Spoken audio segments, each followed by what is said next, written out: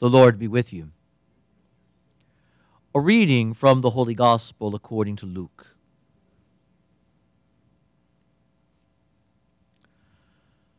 Jesus said to his disciples, "As it was in the days of Noah, so it will be in the days of the Son of Man. They were eating and drinking, marrying and giving in marriage up to the day that Noah entered the ark. And the flood came and destroyed them all. Similarly, as it was in the days of Lot, they were eating, drinking, buying, selling, planting, building. On the day when Lot left Sodom, fire and brimstone rained from the sky to destroy them all. So it will be on the day the Son of Man is revealed. On that day, someone who is on the housetop and whose belongings are in the house must not go down to get them. And likewise, one in the field must not return to what was left behind. Remember the wife of Lot. Whoever seeks to preserve his life will lose it, but whoever loses it will save it. I tell you, on that night there will be two people in one bed. One will be taken, the other left. And there will be two women grinding meal together. One will be taken, the other left." They said to him in reply, "Where, Lord?"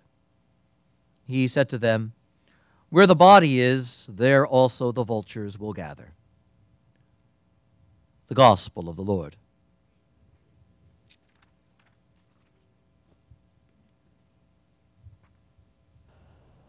Our first reading from the Book of Wisdom expresses a curious puzzlement on the part of the sacred author, in that there are so very many who, looking at the things of the world, and when he speaks that way, he is talking about the most beautiful of the things of the world, much like the beauty we experience simply by sitting here.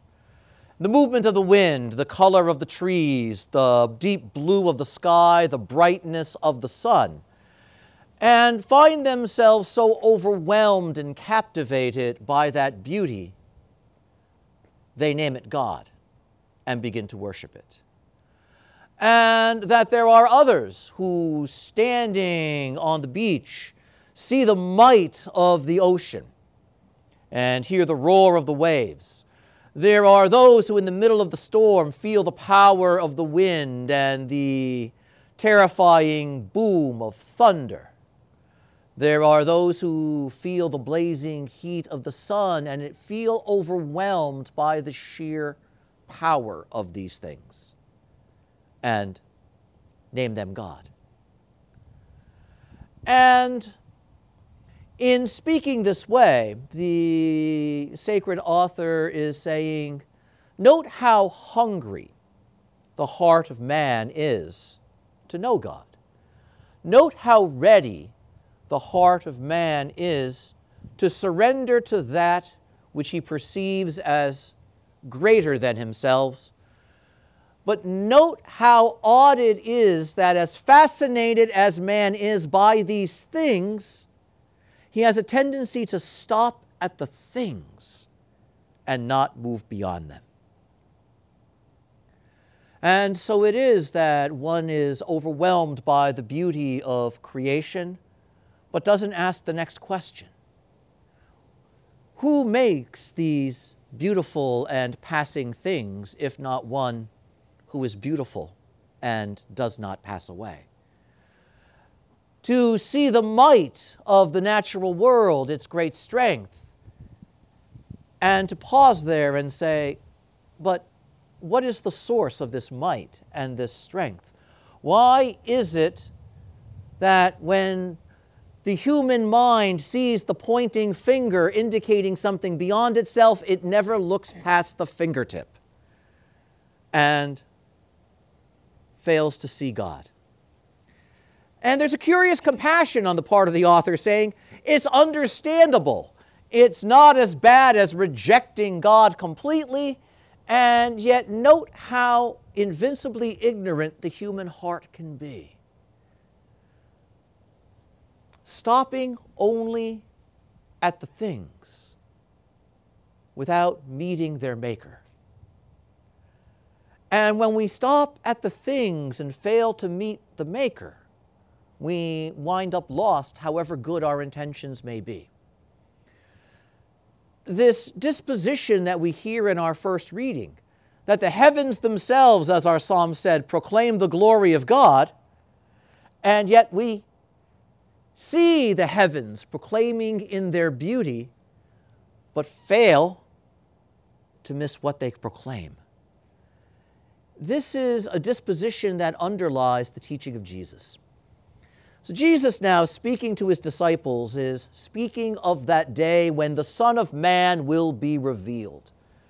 And in speaking of this way, he is pointing ahead to his second coming, to that day when the Lord will come and there will be no doubt at all who he is. When the glory of the Lord, the triumph of the Lord, the victory of the Lord will be unambiguously revealed. And yet he says,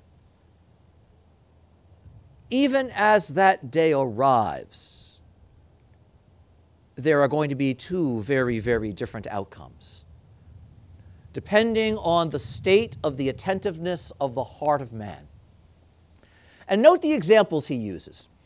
He uses the examples of, on the one hand, what seems to be sudden destruction, the heavens opening and the floodwaters coming down at the time of Noah, and that washed away sin, but also provided a new beginning for the human race. And the moment of the destruction of the city of Sodom. And yet in speaking of in this way, the Lord is very surprising. Because note, he doesn't reference the wickedness of the world at the time of Noah, nor does he reference the crimes of the people of Sodom, at least not directly. Know what he says? At the time of Noah, they were eating and drinking, marrying and giving in marriage, and then the flood came. And we sit there and we say, well, what's wrong with eating and drinking? And what's wrong with marrying and being given in marriage? And we're puzzled. And then the Lord continues as he refers to Sodom. And again, the believer's mind is conditioned to think of the wickedness of that city. And yet, what does the Lord say? They were buying and selling, building and planting. All of those things that we consider are the good things of a healthy society. And then destruction rains down upon them. How puzzling that is. He doesn't say they gave themselves over to carnality. He doesn't say they surrendered to wickedness. He doesn't say they were violent and oppressive. He doesn't say they were impious. How odd. He describes very mundane things. And why? Because societies don't become wicked overnight. They become wicked, and wickedness becomes possible when the heart of man loses itself in the things of the world, in the details of just getting by. And so it is that we see time and time again, worldly affairs go south, and everyone shrugs their shoulders and says, how did this happen? I was simply eating and drinking, marrying and giving in marriage, buying and selling, and building, and planning for the future. And in the middle of all of that, wickedness takes root. In the middle of all of that, again, what do we see? The heart of man stops at the pointing finger and never sees the one that is indicated. And when the heart of man does that, it becomes lost in the things of the world. It sleeps there. So the Lord gives this example. The flood doesn't come until Noah is taken away. The fire does not rain down on Sodom until Lot is escorted out of the city. So note what the Lord is also saying. He is saying there are those who are faithful to me that I will preserve, and they will be saved. But even as I am saving them, judgment comes on the others. And judgment is not merely a matter of obvious wickedness. It is a matter of where has the heart been dwelling? Where has the heart really made its home? Note the echo of our first reading. They are less guilty who name the created things of this world their gods, but they are still guilty. They are guilty of failing to turn to the one who truly is God. And so the Lord continues with these other mysterious examples. If you're on the roof of your house, and we sit there and say, who hangs out on their roof? But note the image, this image of being on top of things, this image of having ascended, this image of having climbed. If you have ascended and acquired real virtue, don't go back down inside. Stay on the roof. Stay on the height. Live in that virtue you have worked to acquire. Don't turn away from it. If you are out working in the field, and note that this is a recurring image of Jesus for those who serve in the church, for those who serve him, to work in the vineyard, to work in the field. And what does he say? Keep working. Don't look back to what you gave up. Don't look back to what you've set aside. Keep moving forward.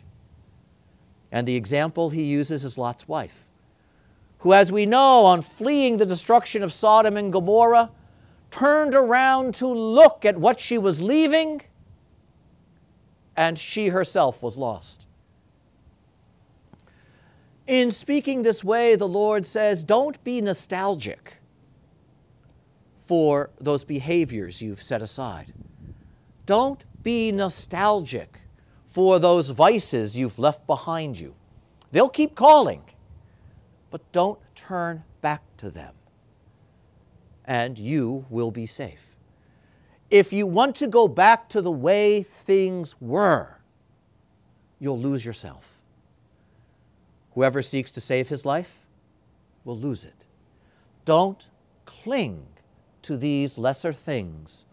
Hold on to the truth that I hold out for you. And so he then continues, again with curious examples. He speaks of the night and a sleeping. And note again, and then two women grinding. And note how to the eye everything is identical. Two people sharing one bed, equally asleep. Two women sharing one task, equally at work, and yet there's a distinction between them. And note here how the Lord isn't exactly saying one way of life is better than another. He's not exactly saying one way of doing things is better than another. One career is holy, another career is not.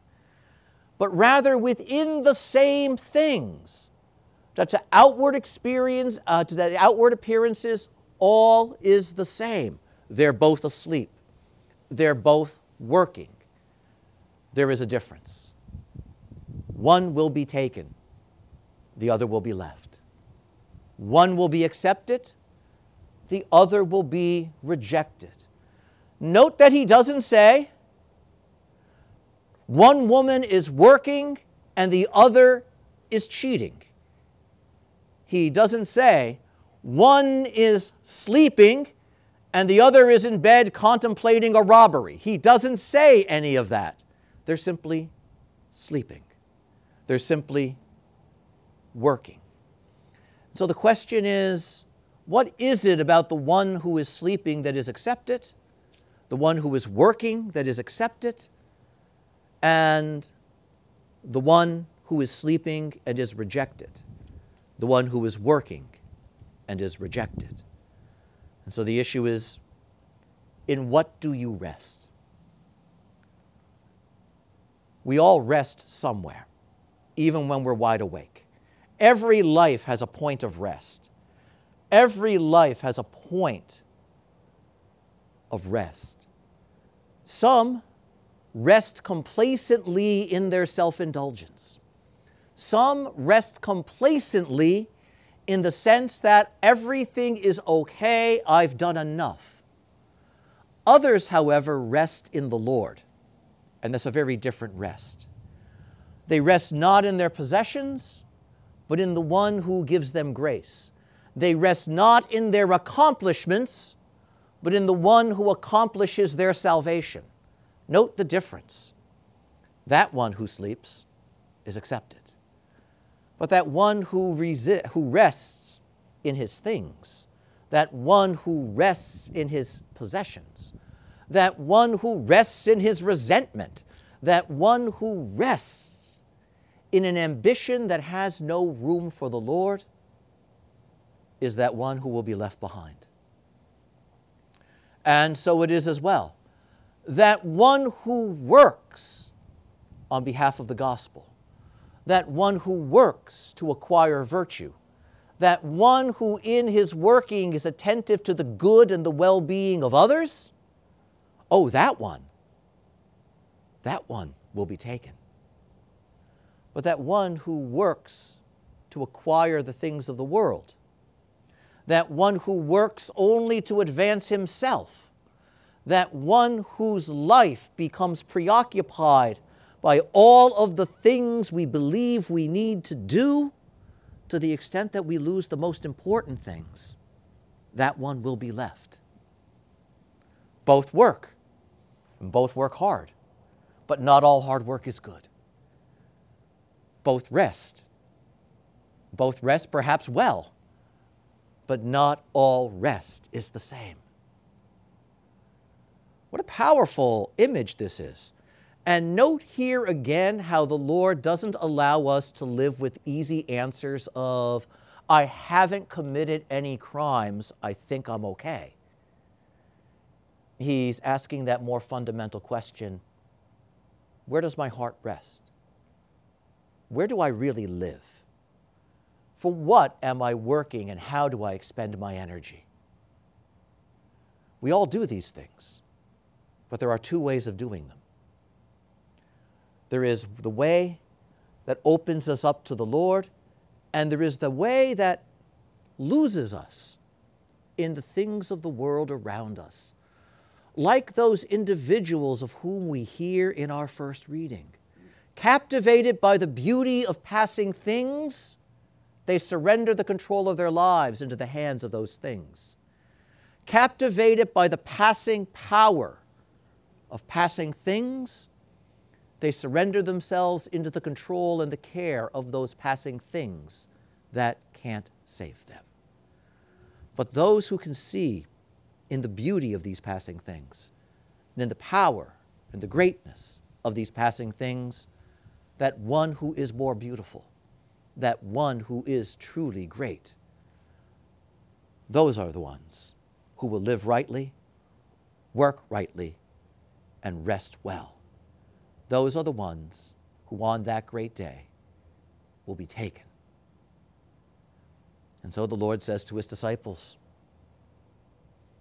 consider well, not just with the outward eye of how things seem, but look deeper, look through them, and perceive the greater reality and give your heart there.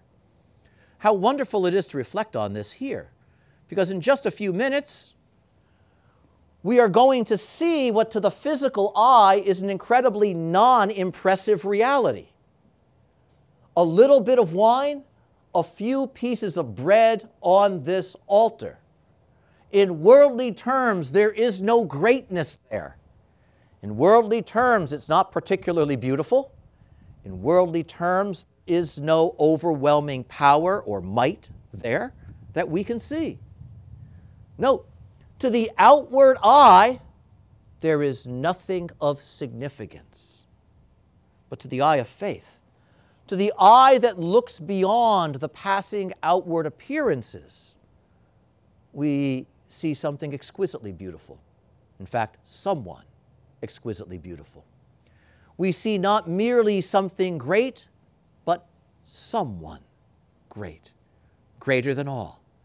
The Lord himself, hidden in the humble aspect of bread and wine, but present. The eye of the world cannot recognize him. The eye of faith does.